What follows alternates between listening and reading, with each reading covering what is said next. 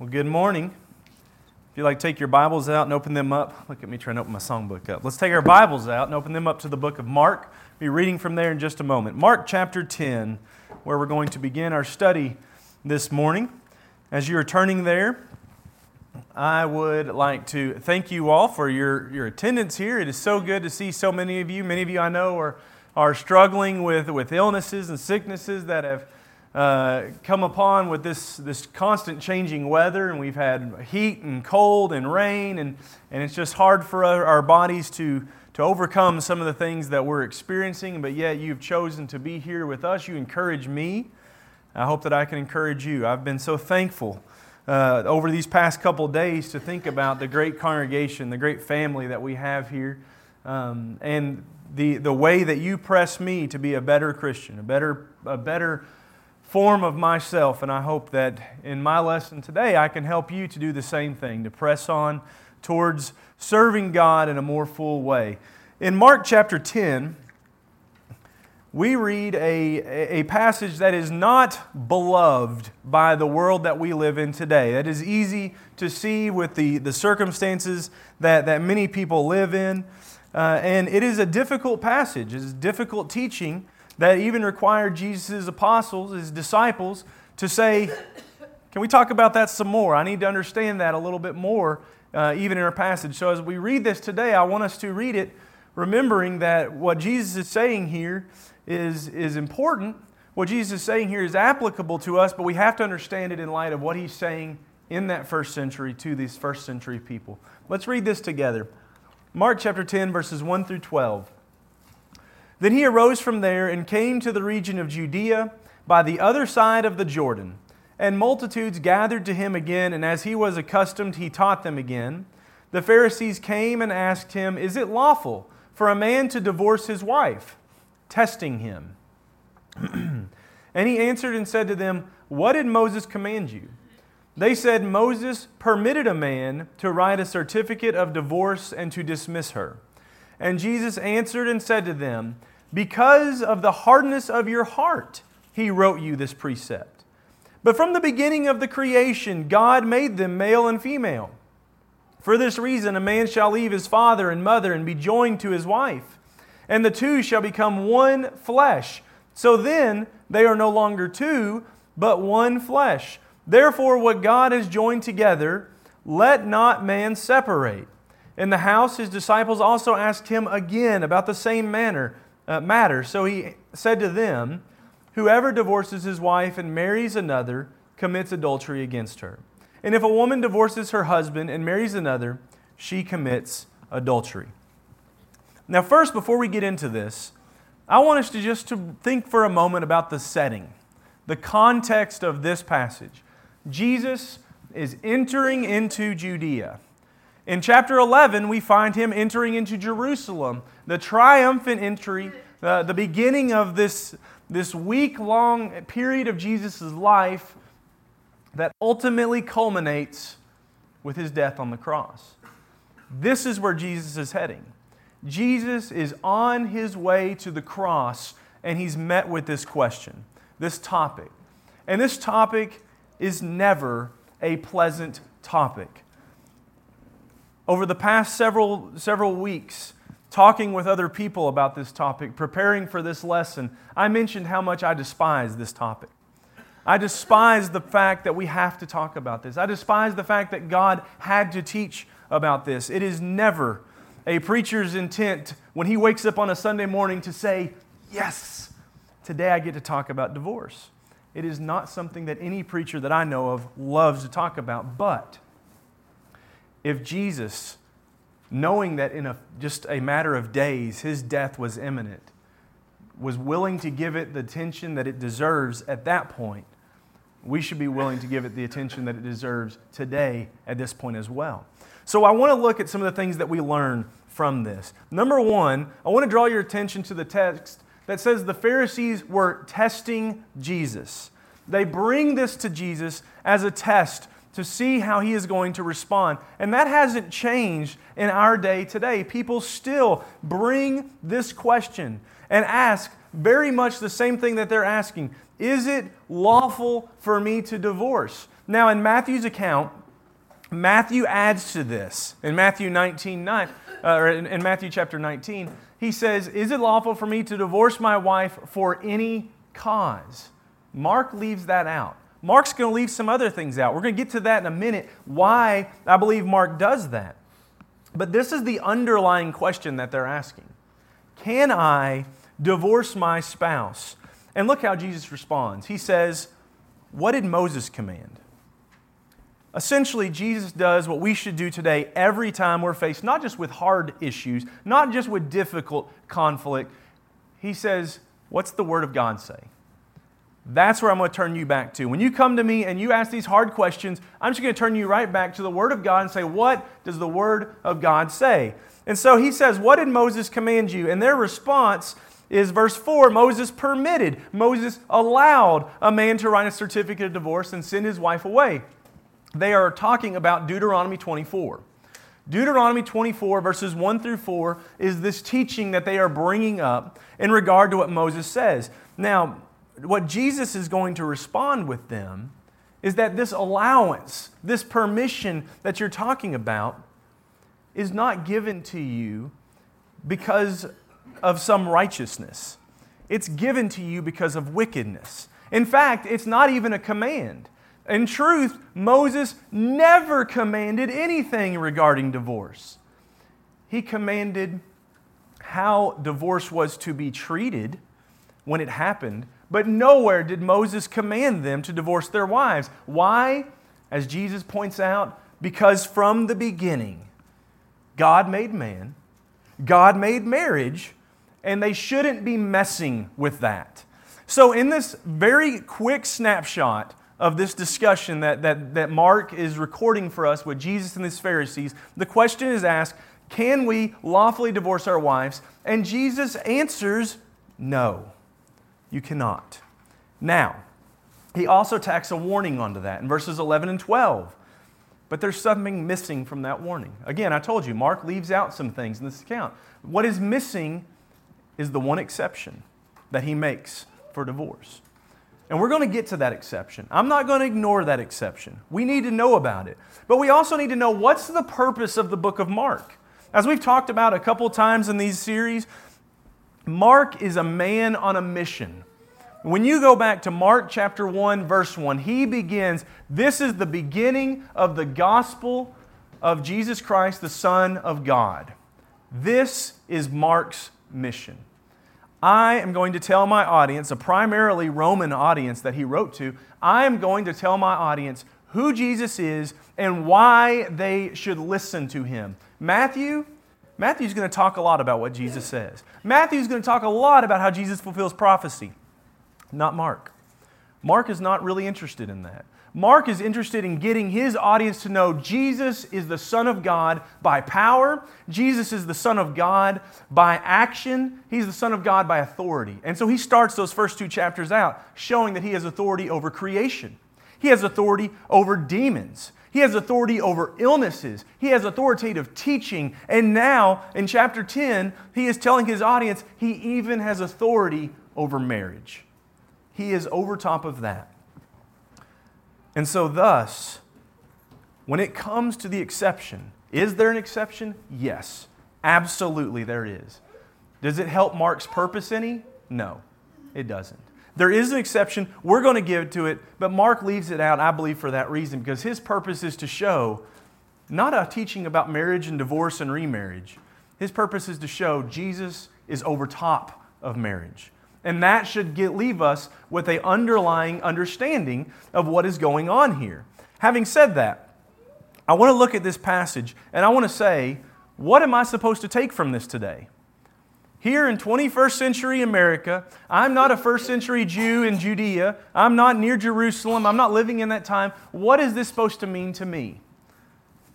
It hasn't changed a whole lot in what it's supposed to mean to us from what it meant to them. I want to begin with looking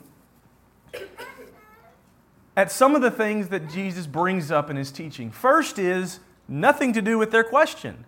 The first is who can actually be married. He begins by saying God made them male and female. You are either one or the other. God didn't make some that were a little male and a little female.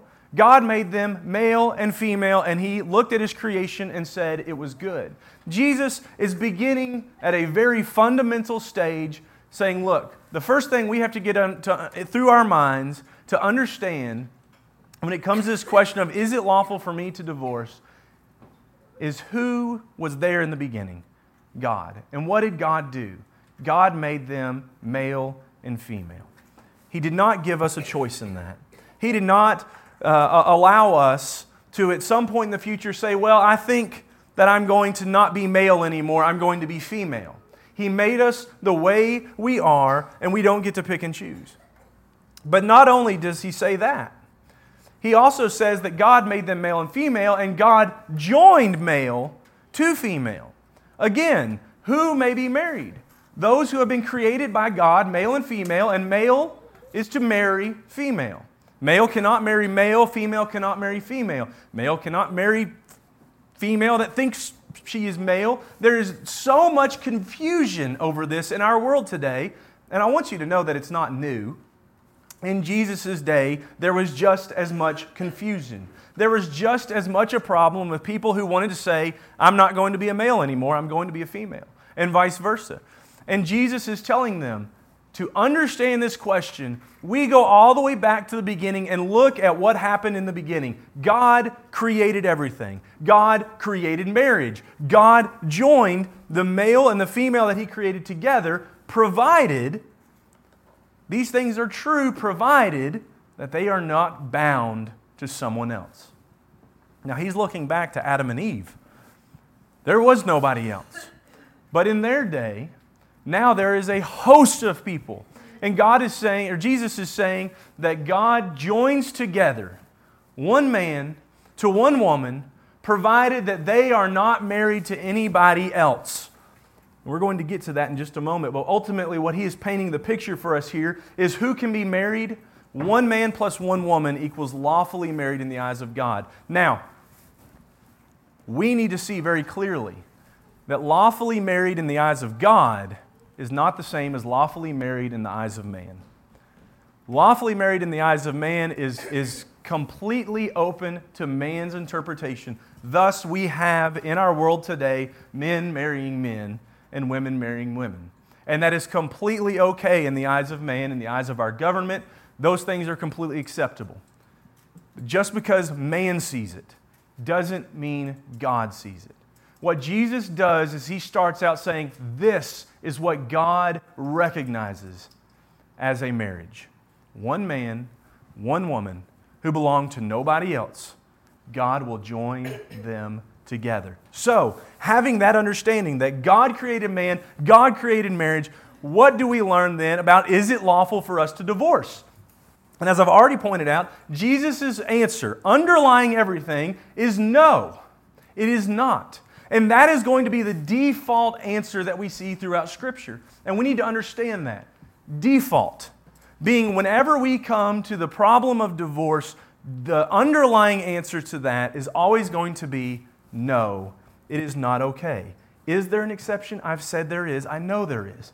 There is an exception. But if we approach marriage the way that the Pharisees do, saying, is there a way for me to get out of this? Then we're never going to have this understanding that Jesus had, which was the way that we approach it is God joined man and woman together, period. That is going to be our understanding. God joined them together. We're not going to separate that. Is divorce okay? No, divorce is not okay. What if the Pharisees had come to Him and asked this question instead? Instead of saying, Jesus, teacher, what can we do to get out of our marriages? Is it lawful for us to divorce? What if they'd come and said, Jesus, how can we make our marriages more like what God wants? What kind of different teaching would Jesus have given? If people in our world today would come to their marriages and come to God and say, not can I legally, in your eyes, leave this marriage, but rather, how can I make my marriage more Christ-centric? How can I do that? How can I make my marriage more revolving around Christ? What kind of difference will we see in the world today?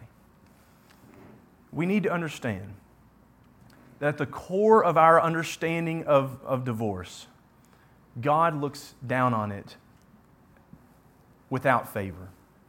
You read passages in Malachi. God speaks about hating divorce. He says that it covers a man's garments in violence. It is painful. Painful for the people involved, painful for the children, painful for the family. God never looks upon divorce with favor. And so we should always come to it with this default answer, going on to know that what Jesus says next is divorce causes adultery. In verses 11 and 12, whoever divorces his wife and marries another commits adultery against her. And if a woman divorces her husband and marries another, she commits adultery. Now, I want to just pause for a minute here because this is really going to help establish that exception that we're going to look at in just a moment. We need to understand what he's saying here when he says adultery, because all too often we take these terms that we don't like to talk about. I don't like to talk about them. We take these terms and we water them down to make them a little more palatable. We need to see what he says. First of all, turn over to 1 Corinthians 6. Just kind of, if you got a ribbon, keep your ribbon there, but turn over to 1 Corinthians 6. In 1 Corinthians 6, we learn something about adultery, and that is we learn what it's not. In verse 9, he says, "Do you not know that the unrighteous will not inherit the kingdom of God? Do not be deceived. Neither fornicators, nor idolaters, nor adulterers, nor homosexuals, nor sodomites, nor thieves, nor covetousness, nor drunkards, nor revilers, nor extortioners will inherit the kingdom of God." He's telling them, you cannot be this and be a part of the kingdom of God. You cannot be this and expect to spend eternity with God in heaven. And notice he mentions two things there that are separate from one another. And that is, adultery is not the same thing as fornication. They are different. Maybe your translation has sexual immorality. The King James, the New King James Version, a lot of your older translations choose the word fornication. It's not a word we really use that often anymore, but sexual immorality is a very graphic depiction of that. That is, that we are talking about an immoral act revolving sex. He says those are two different things. Now, the Greek word that he uses for adultery is different than the word that they use for sexual immorality. The Greek word is morehuo, and it means intercourse with a married person who is not your spouse. It's very specific. Adultery is intercourse with a married person who is not your spouse. Now, that is different from the word that is used for fornication or sexual immorality. That word is the word porneia. It is the root word that we have for pornography. And what that word means is physical intercourse with anyone. It's not confined to that within a relationship of someone who is in marriage, just physical intercourse, physical interaction outside of marriage, whether that be between male and female, male and male, whether that be including some other sort of creature in that relationship. This is what God is talking about when He talks about sexual immorality and when He talks about adultery. And He says divorce causes adultery. Now we begin to see why we have that provided statement. God will join them, male and female, provided they are not married to someone else. Because in doing so, they are committing adultery. Intercourse with someone who is not your spouse, but is married. So that brings us then to Jesus' exception. He does make an exception in Matthew 19 and verse 9. And it's very important for us to read and understand this exception because He doesn't make it there so that we can ignore it. Sometimes we treat it like, well, this really, it's not important. The underlying thing is God doesn't want us to divorce. Yes, the underlying thing is God doesn't want us to divorce, but God gives us the exception for a reason. He says, I say to you, and I'm going to challenge you in Matthew 19:9 to read this just a little bit differently than it's probably in your translation. Leave the exception out and read it at the end of the sentence. I say to you, whoever divorces his wife and marries another commits adultery. And whoever marries her who is divorced commits adultery. There is what Mark records. Mark records Jesus' statements without the exception. Then Matthew includes, except for sexual immorality, except for porneia. Whoever divorces his wife and marries another, divorces her husband and marries another, commits adultery, except if it be for the cause of sexual immorality. This is the only exception that is provided throughout Scripture, where the innocent party can lawfully divorce their spouse because they have been sexually immoral and remarry to another without causing adultery. Now, that is the only exception. But what that does is that brings up two very current issues that we deal with today. Two issues that are prevalent in our society today. The first one comes from a misunderstanding of that word sexual immorality, specifically the Greek word porneia, and that is the problem of pornography in our society. This is a rampant epidemic in our society that affects hundreds of thousands of people. Whenever we read about pornography in the lives of other people, whenever you hear about it in someone's marriage, you find out that it destroys trust. It destroys relationships. It sinks families. And oftentimes people start to look for this as a cause to separate from their spouse who has been unfaithful. Usually quoting Matthew chapter 5. Turn over there with me. Matthew chapter 5, verses 27 and 28. There Jesus says, "You have heard that it was said to those of old, 'You shall not commit adultery.' But I say to you that whoever looks at a woman to lust for her has already committed adultery with her in his heart." So the question becomes, can I divorce my wife, divorce my husband lawfully if they are addicted, if they are involved in pornography? The answer to that question defaultly is going to be no. We're going to look at it and say, no, we're not going to separate from our spouses. But when we begin to look at the exception, can I separate from my spouse? Again, the answer is going to be no. And here's the reason why. Pornography is vile. Pornography is destructive. It's disgusting. It's a tragedy. I can't say enough terrible things about pornography because I know firsthand what it does, because I've suffered with that in my life. It is a terrible, terrible problem. But we need to understand what Jesus is saying when He says that the only reason that we can divorce, the only exception is sexual immorality. Pornography is a graphic display of porneia being committed. Even in the word pornography, we see that being told to us. Graphic porneia. That means it's pictures. That means it's words. You know, sometimes we say that we shouldn't look at these things, but we'll listen to it. We'll read about it. That's just as wrong as looking at it. That's just as much lusting in the heart as seeing it, reading the word. Anywhere that porneia is graphically depicted, we are experiencing pornography. And as terrible as it is, Jesus says it causes us to commit adultery in our heart. But it is not an act of physical fornication. It is not an act of physical interaction, of physical intercourse. It is not sexual immorality. It is wrong on 1,000 levels. I'm not making excuses for it. But we can't look to pornography and say this is our justification for leaving our spouses. We can look to it and say if they have done this, they are committing adultery. But God didn't say if they commit adultery, then I'm going to break the bonds. He said if they commit sexual immorality, I will allow you to do that. We need to understand what's being said in Matthew chapter 5.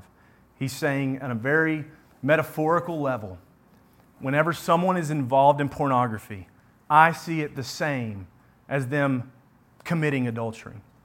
But in Matthew chapter 19, verse 9, Mark chapter 10, he is talking about physical interaction with somebody else that will dissolve the marriage. We must know that pornography, as big a problem as it is today, it's not grounds for divorce. That being said, if we struggle with it, or if our spouse struggles with it, they need our help. You need help. You need to stop. You need to know that you are destroying your family. You need to know that the things you are doing changes not only yourself on a molecular level, it changes the way that you look at the opposite sex, and it changes the way the opposite sex looks at themselves. And it needs to stop. And for spouses that have others that are dealing with this, hold them accountable. Don't look at this and say it's just something that I'll just ignore. Hold them to stopping this. There's software we can use. There are things that we can use to say, I will allow you to see my actions. Let's pray for one another, but let's also stay together. Let's not sacrifice the relationship that God has joined together because of something like that. Pornography is a huge problem today. Again, it is not a cause for divorce. Another problem is mental divorce. Probably more so than pornography, we have found ways to talk and to twist this into being okay to allow us to usually remarry somebody. Mental divorce is the mindset that says, I am split up from my spouse for some reason other than sexual immorality. Very common in Jesus' day, Mark chapter 10, written on the backdrop that the Jewish rabbis taught what Moses was talking about in Deuteronomy 24. If you find something you don't like in your wife, you can write her certificate of divorce, included even her cooking. If you don't like her cooking, write her certificate of divorce, send her away. That'll be all right. That's what Moses was talking about. That's what the rabbis were teaching. This is the backdrop that Jesus makes these statements on. If we put our spouses away, if we divorce our spouses because we don't like their cooking, and we say, I will wait until they remarry, because then they've committed adultery, and now I am free to marry somebody else. That is what mental divorce is all about. That's the underlying teaching of mental divorce, and I'm afraid that's not true. We can't approach marriage that way. Because what we see in that is someone who says, I will legally divorce my spouse, even though I have no right to do so. And whenever they remarry, I am going to now marry someone else and say I divorced them for some other reason. That's not true. We didn't divorce them for sexual immorality. We divorced them for whatever reason we have. And so people say, okay, you're right. I didn't divorce them for sexual immorality, but now they are sleeping with somebody else. So now I'm saying now that I'm divorcing them because they're committing adultery. There's two problems with that. One is what we've already talked about with pornography. God treats adultery and sexual immorality differently. But number two is you're already divorced at this point. You can't divorce them again. You can't just divorce them in your mind. God recognizes divorce as something that happens even back in the days of Moses. It was seen as something that was given purposefully, not just, well, think about it. And when we apply that to getting married in the first place, we see how that starts to fall apart. When two people say, well, how about we just consider ourselves married and we're going to build a life together? We would very quickly look at that and say, well, wait a minute. For you to be married, God has to join you together. There has to be a covenant that's entering into here that God is holding you both to. Even in our own country, we recognize there has to be a government agency of some sort that says we recognize this as a marriage. There's more to it than just saying, I'm going to decide now that I'm married to this spouse. Mental divorce treats it the same way. Mental divorce causes us at the very best to take a subject that's already difficult. It's already hard. Jesus' own disciples closest to him said, whoa, if this is true, who can be married? This is tough. We need you to talk with us more about this. It's already a hard topic, and at the very best, what this does is it makes it even muddier. It makes it even more difficult. At the very worst, it's wrestling with God's words, getting them to bend into what we want. And throughout Scriptures, over and over again, that is seen as sinful, that is seen as wicked. So we learn these two things. We learn who may be married. We will learn who may be divorced. The last thing that we learn, and the thing that I want to spend the rest of our time focusing on, the thing that is far, far more important, I believe, today for us, is how do we protect ourselves from this? How do we guard our marriages so that this is never a problem? We never have to worry about, is it lawful? Mark chapter 10, in verses 6 through 8, Jesus says, "But from the beginning of creation, God made them male and female. For this reason, a man shall leave his father and mother and be joined to his wife, and the two shall become one flesh. So then they are no longer two, but they are one flesh." In Mark chapter 10, verses 6 through 8, Jesus is telling us, if you guard your marriage, you don't have to ask this question. You don't have to ask, is it lawful? And how you guard it is you unify. You come together and you be joined, truly joined by God. There is oneness there. That idea of one flesh is more than just God put two people together. But He put two people together that say, I want to be a part of you and you a part of me on a very complex level. It includes physical interaction. It includes spiritual interaction. It includes emotional and mental interaction. And yes, there is going to be conflict. There is going to be conflict in our marriages. God joining two people together doesn't solve that. It doesn't remove the conflict from their lives. Satan is so good at finding ways to bring conflict up and constantly push it into our faces. But being one says that we will be united in Christ despite the conflict. Even though conflict will arise, we are going to join ourselves around Christ, and that makes all the difference. What that says whenever conflict arises, as the husband, I'm going to still lead my wife. I'm going to lead her the way Christ led the church, the way He leads the church today. And wives, it says that even though conflict arrives, I'm going to submit to my husband. And husbands, we have to look at that and say, okay, that doesn't mean that I'm the tyrant. I'm the one that's marching through and dragging everybody along. Christ loves the church, gave Himself up for her. There has to be a level of humility and submission in our leadership as well. When we are united around that, Ephesians 5 and everything that Paul writes there about the way that a marriage reflects God's image, it reflects the church today. That can help us to guard our marriages. So I want you to remember this. The difference between triumph and tragedy is remembering to press in our marriages. Remembering to press. I want you to remember to pray together. Whether it be at the end of the day, before you go to bed, whether it be in the morning when you wake up, to take time away from your busy schedule to say, these are the things that are on my heart. These are the things that I'm struggling with. These are the things that I'm thankful for. To share those with one another and then share those with God. Go to Him and focus your life around His throne of grace and mercy. Remember to pray together.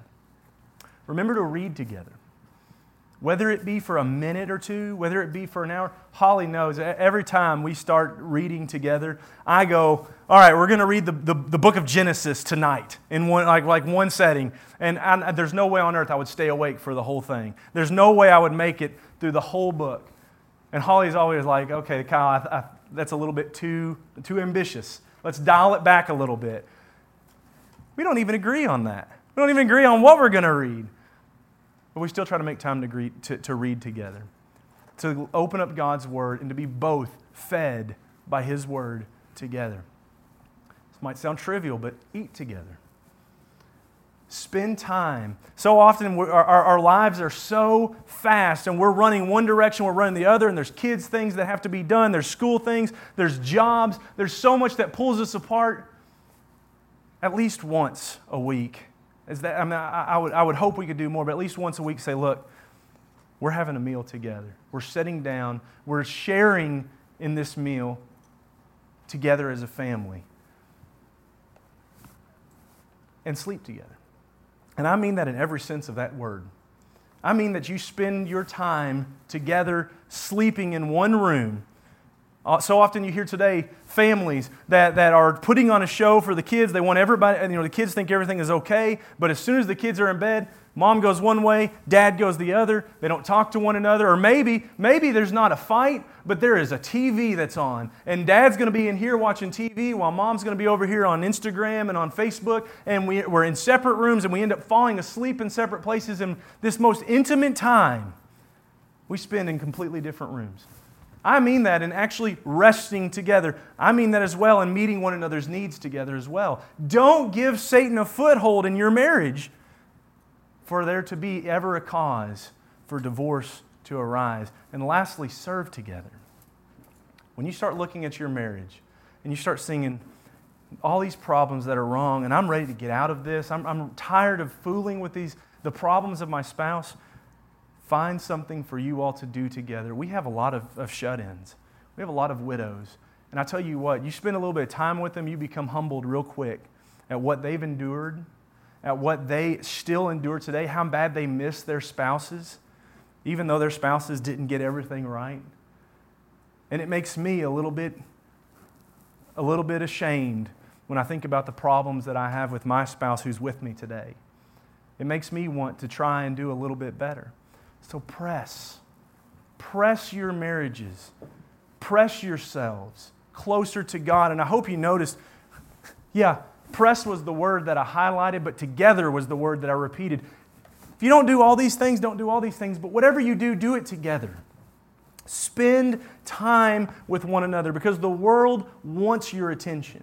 The world wants you over here and it wants you over there and it wants you dragging around. It wants your hobbies. It wants your job and even your family and your kids. They want your attention. They're pulling you. And we have to remember that God didn't join me to a hobby.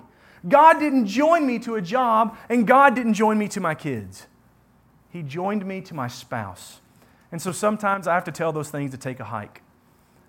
Literally, we've told the boys, just go take a hike. We're at Manus Farm, you all go. Enjoy yourselves. Get out of the house. Me and Mommy just need time to be together. Turn off social media. Turn off TV. Turn off distractions. And turn your focus to one another. How can I be a better husband? How can I be a better wife? How can I help? How am I hurting? How can we be more one with one another? Divorce. Divorce is still a huge problem today. I forget the number. It's gone down. I remember when I started preaching, it was something like 55% of marriages in divorce. It's less than 50. Last time I checked. Last time I saw this, it was somewhere in the 40s. But it's still a big number. Karen's shaking her head, so maybe it's went back up. I don't know. But it's still a big number. It's still a problem. It's a huge problem that we have in our world today, and it's heartbreaking. And we need to stop listening to the world. When we come to the world and we see so many people going, it didn't work, we didn't make it, we need to stop listening to them. We need to start listening to the King, remembering He has authority over marriage. So couples, I challenge you to do is strengthen your marriages. And kids, I challenge you to think hard about who you will be joined to when God joins you to another. Because Jesus is teaching us this is one man, one woman, and it's for life. It's till death do us part, not till conflict gets in the way and drives a wedge between us. And this morning, if hearing all this, you think to yourself, you know what? Maybe there's something in my marriage that's not right, that I need to work on. Maybe even there's something in my marriage that causes me not to be bound in the eyes of God to the spouse that I'm with. What I challenge you to do is not set on that. Think about it. Pray about it. Come talk to me about it. Let's talk about it in private. Let's talk about it with one another. And let's find out what is it that God wants in our marriages. And if there's something that needs to change, how do I repent of that? Because I want God to be glorified. Divorce is a hard thing. I know there are those here today that have struggled with that in the past. They've felt the pain of sexual immorality, and my heart breaks for you. What we need to do is say what we have now. What I have today, is it what God wants? And if not, how can I make it better? How can I glorify Him in my marriage? How can I glorify Him in my life? And that's where I'll leave you with this morning. Because that is our ultimate goal here at Lake Street, is to glorify God in our lives. And maybe today, you look at your life and you realize, I haven't been doing that. There's things in my life that indicate that I've been sinful, things in my life that indicate that I have transgressed His laws. How do I begin glorifying Him today? I want you to turn over to Romans chapter 6 with me. Romans chapter 6, and I'm going to start reading in verse 16. Do you not know that to whom you present yourselves slaves to obey, you are that one slave whom you obey, whether of sin, leading to death, or of obedience, leading to righteousness? Paul is telling the Roman audience, you want to be glorifying to God? Choose to obey Him. Choose to follow Him. Verse 17, but God be thanked that though you were slaves of sin, yet you obeyed from the heart that form of doctrine to which you were delivered. We can be glorifying to God today by choosing today, I'm going to obey His doctrine because He is the Christ, He is the King, and He has authority over my life. And if we can help you with that this morning, I encourage you to come forward and let it be known as we stand and as we sing.